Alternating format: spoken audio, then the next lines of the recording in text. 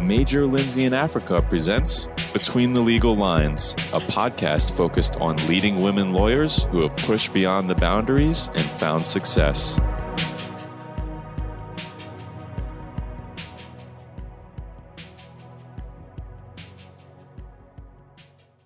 Welcome to Between the Legal Lines. My name is Andrea Bricca, and I am your host today.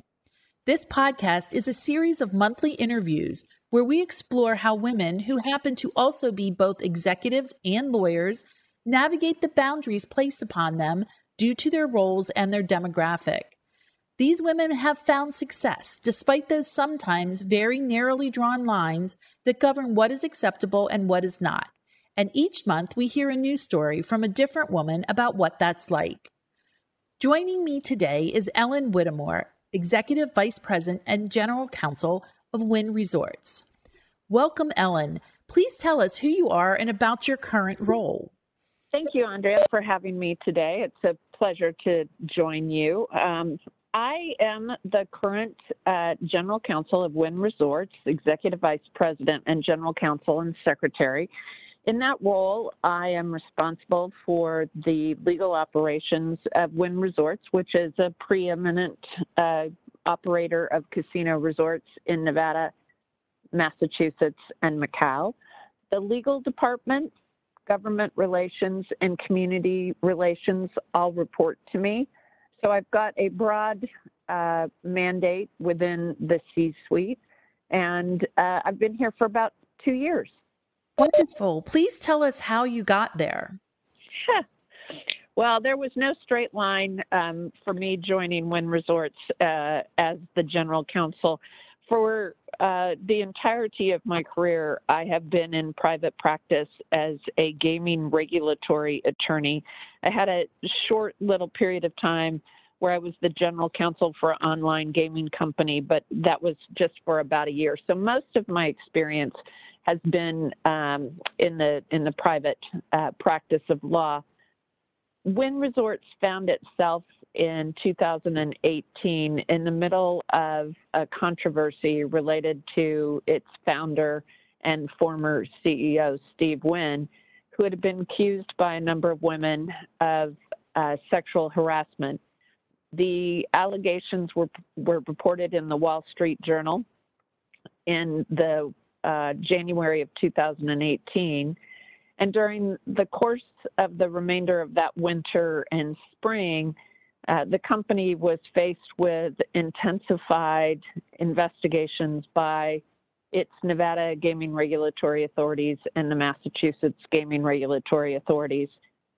I received a call from Matt Maddox, who had assumed the role of CEO upon Mr. Wynn's departure.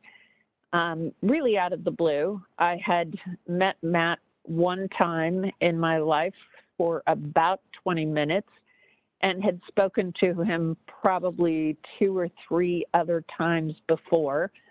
I had historically not done any of Wynn Resorts' legal work. For most of my career, I was with a law firm that was representing a litigant against Wynn Resorts, and so I've been conflicted out from representing Wynn on any of their gaming regulatory matters. But Matt had come to the realization that he needed to have an attorney with gaming regulatory experience on his team and as his general counsel, and had heard of me and known of me, and so reached out and asked if I wanted to join. It was an opportunity that I knew I wouldn't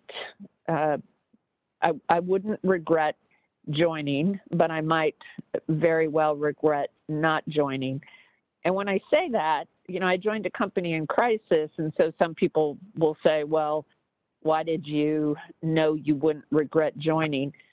I've been doing this for a really long time, and I knew that it was going to be a difficult transition, and it was going to be a difficult time to come in as a general counsel. But even when things aren't really great, or even if your experience isn't great, I don't ever regret those experiences because I think you learn from them. So I knew that this was something that I wanted to do. I thought I could help the company, and so I joined in the summer of 2018. You mentioned that you were a partner in a firm. What challenges and opportunities have you encountered moving from a role of law firm partner to the general counsel of a public company? The scope of my responsibilities here are so expansive. As I indicated, the legal department reports to me, community relations reports to me, government affairs reports to me. Of course, I'm responsible for all of our SEC filings, all of our gaming filings, which I felt very comfortable on from the gaming perspective. But coming into a company like Wynn Resorts with a very particular focus in my background and in my practice, the number of areas of law that I had to become conversant in very quickly was daunting at first. I feel much more comfortable now, but it was a daunting experience when I first came in. The other thing that I think was a little daunting for me is I had not really been in a role at the law firms where I was the leader of a large group of people. In my practice, I always had associates and paralegals reporting to me. And so from that sense, I was a leader of that small group, but I wasn't interested, or nor did I serve on executive committees. I wasn't involved in hiring and firing decisions, except to say, yes, that person seems like they would fit well in our department. So making the kind of decisions that I have to make on a daily basis as a leader of a large group of diverse individuals has been challenging in some respects, but also one that I value what I've learned from being in that position. Has any one person been particularly helpful in your career? I always point to an individual who was my mentor, the dean of really the gaming law bar, Bob Fest, who is he's passed away now, but was one of the most highly regarded gaming law practitioners in the United States, and if not the world.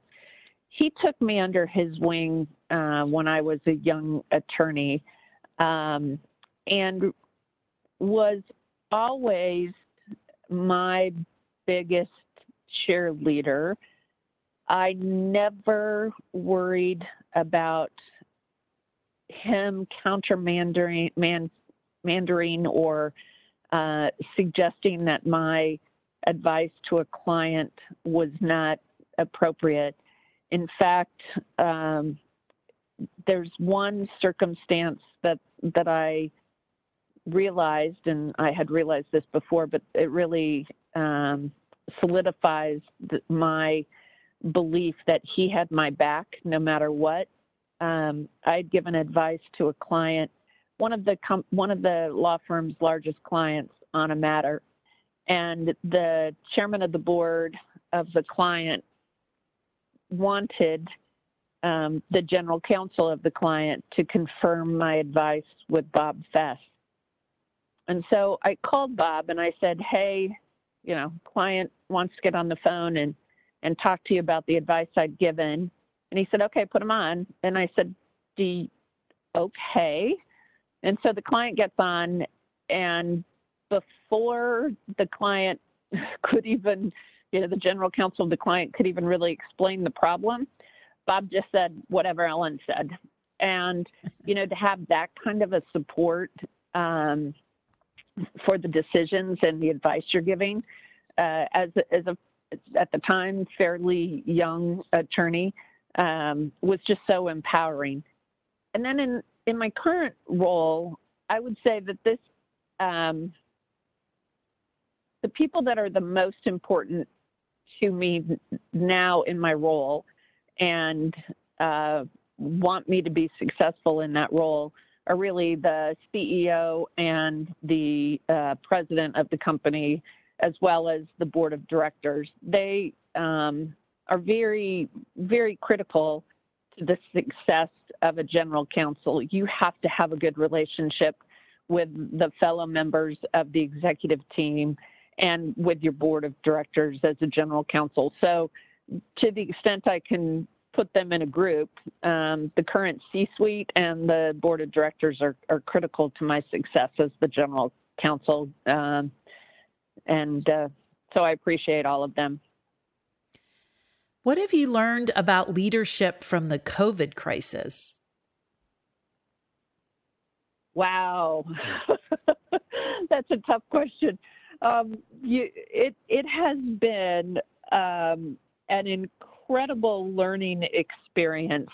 We were, as a company, we're a little further along in our acknowledgement and acceptance that this pandemic was going to come to the United States and was going to be very, very significant and negatively affect our business operations.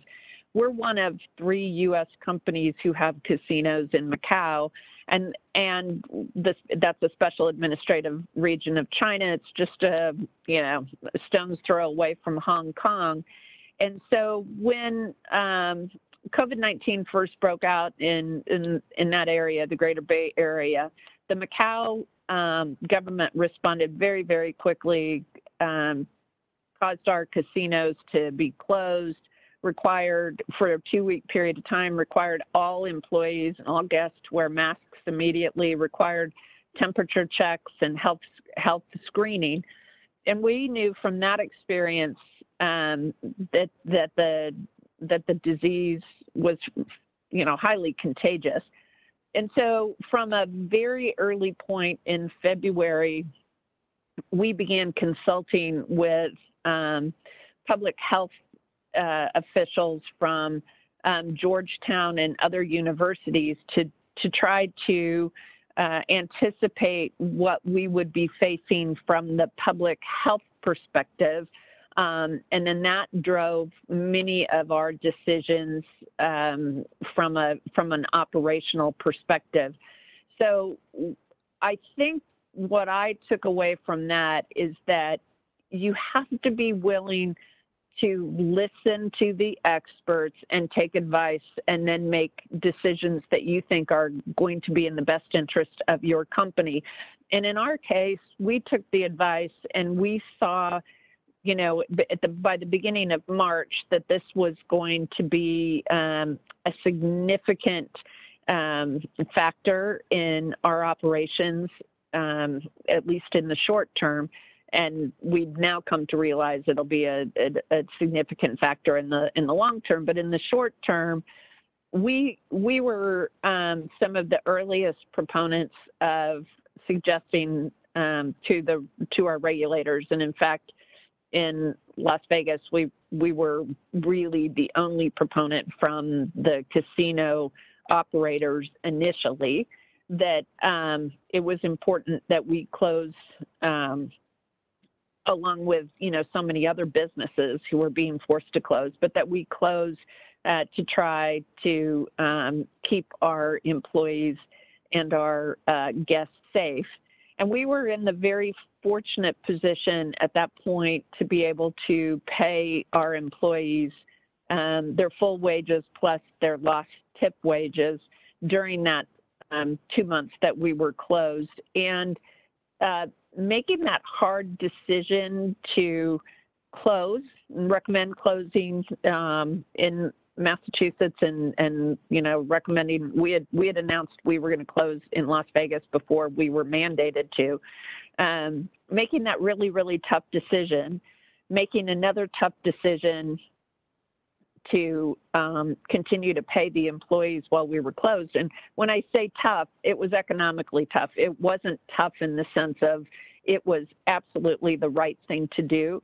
And so I think what we did there was show leadership to try to stem this pandemic. And then the other thing that we did is we very early, because we had this expertise that we had retained early on, we were the first to publish our health and safety plan for the roadmap to be able to reopen. And so I think what that has taught me about leadership is that you have to have the knowledge, and if you don't have the knowledge, which by the way, none of us had before this started, you have to acquire the knowledge to make difficult decisions that in the short term are negatively going to affect your company, but in the long term, ensure its stability. And, the other thing that we did, we took, our president CFO took a leadership role in shoring up our balance statement so that we could, weather the pandemic.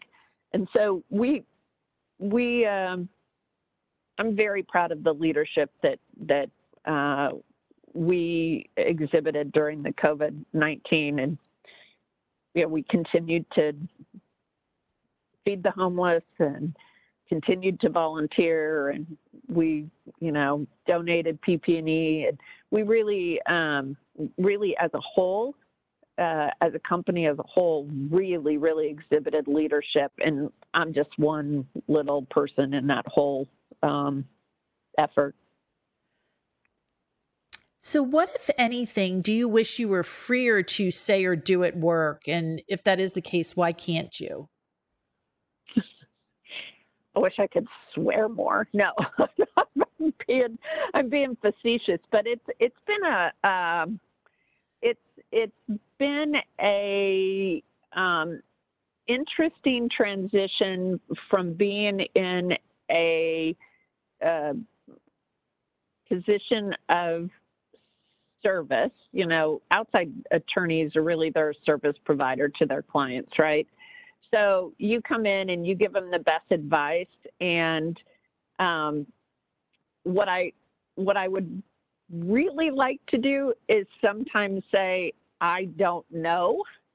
And it's always good to internally tell yourself if you don't know something and find out the answer, but not necessarily the most encouraging statement, if somebody asks you a question, to just say, I don't know.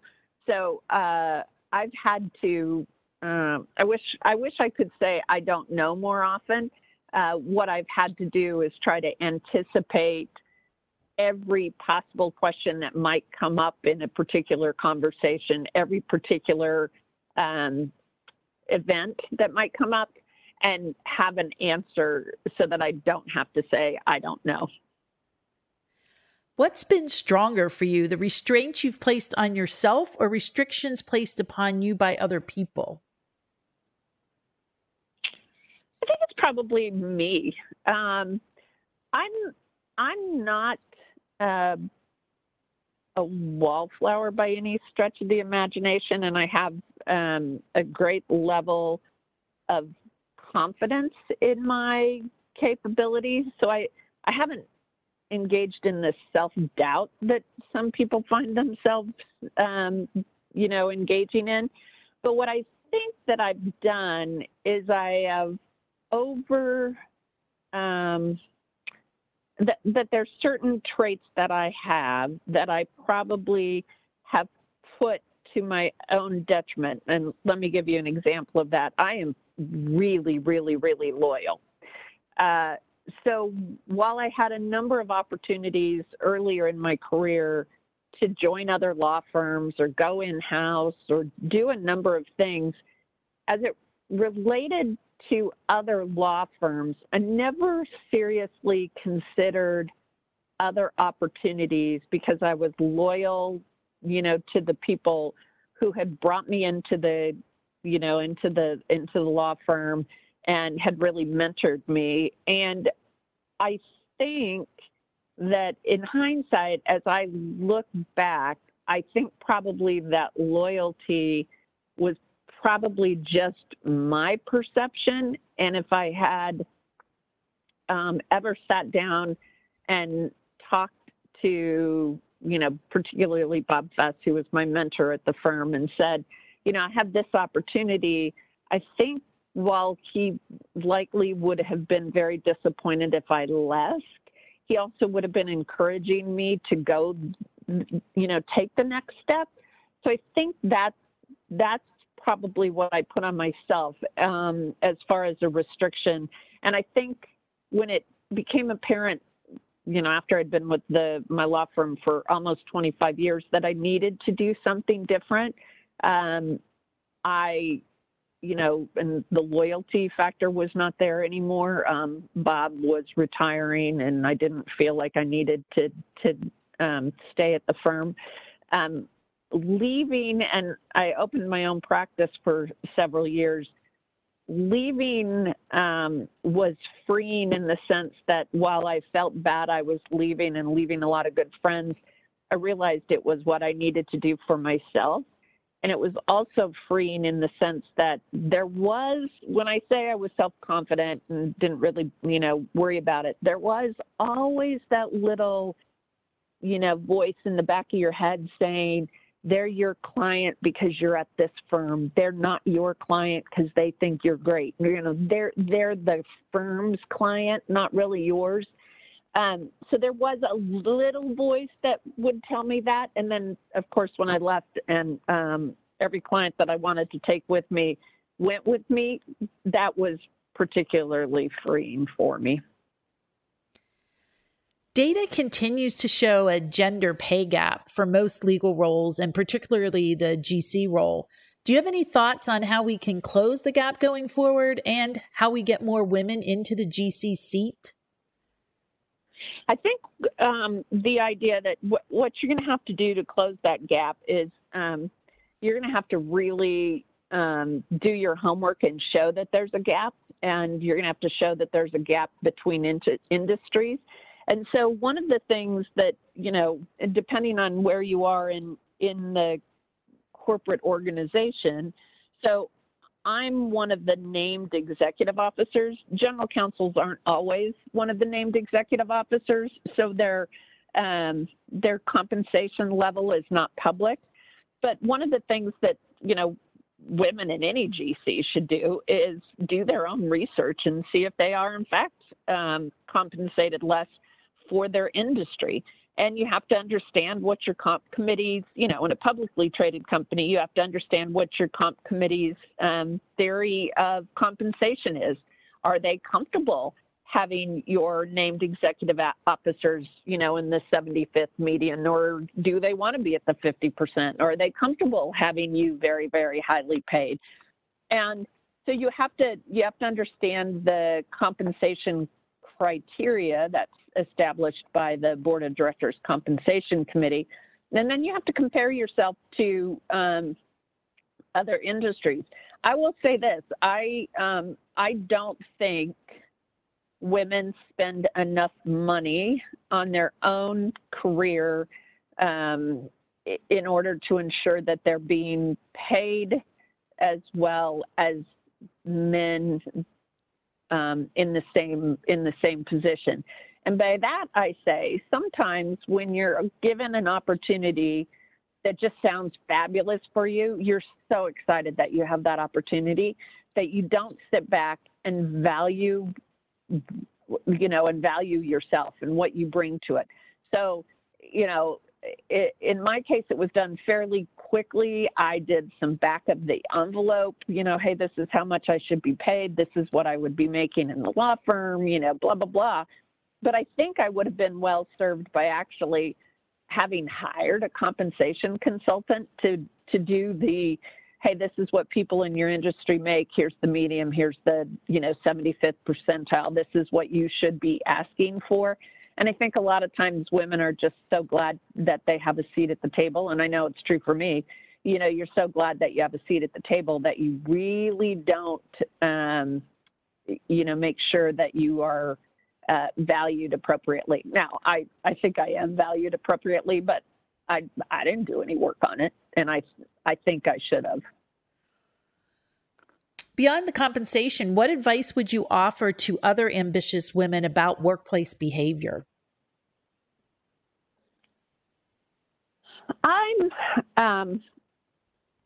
have it pretty easy when it comes to what is appropriate workplace behavior, in the sense that we're a very, very small corporate organization. There are 3 named executive officers. I'm one of them. There's in the executive offices, there are 4 of us. So on a day-to-day basis, I'm working with the people that I have to meet with on an everyday basis. But I do think that there are certain behaviors that I don't think serve, frankly, this is women or men. I think that they don't serve them well. I think my observation of the biggest mistake people make is to not acknowledge when they make a mistake. And I think sometimes all of us are trying to do our best, and sometimes we make mistakes. And I think it's critically important for people to say, wow, I blew that, I'm sorry. Or, if somebody's yelling at you for making a mistake, let them yell. Don't fight back. And by the way, sometimes this advice is true, whether you actually made the mistake or somebody thinks you made the mistake. Often good just to sit back and wait and think about what the approach is. But if you've made the mistake, it's critically important that you accept it and not blame it on other people. And I see time and time again that people always have an excuse. And what I say to people who report to me is, I don't get angry. So why do you have to have an excuse for the mistake you made? Just don't do it again. And that, I think, it is one of the things that annoys me. And by the way, it annoys me about both men and women. So I think that's the advice I would give people. Acknowledge when you make mistakes and just promise to do better the next time. Ellen, thank you so much. This has been Between the Legal Lines. You have just heard from Ellen Whittemore, Executive Vice President, General Counsel, and Secretary at Wynn Resorts. I am Andrea Bricca from Major Lindsey in Africa. Thank you for listening. Join us next month for a news story from another woman successfully operating between the legal lines. If you have a story you would like to share, please contact me at abricca@mlaglobal.com. Discover how Major Lindsey in Africa can help you navigate the legal landscape at www.mlaglobal.com.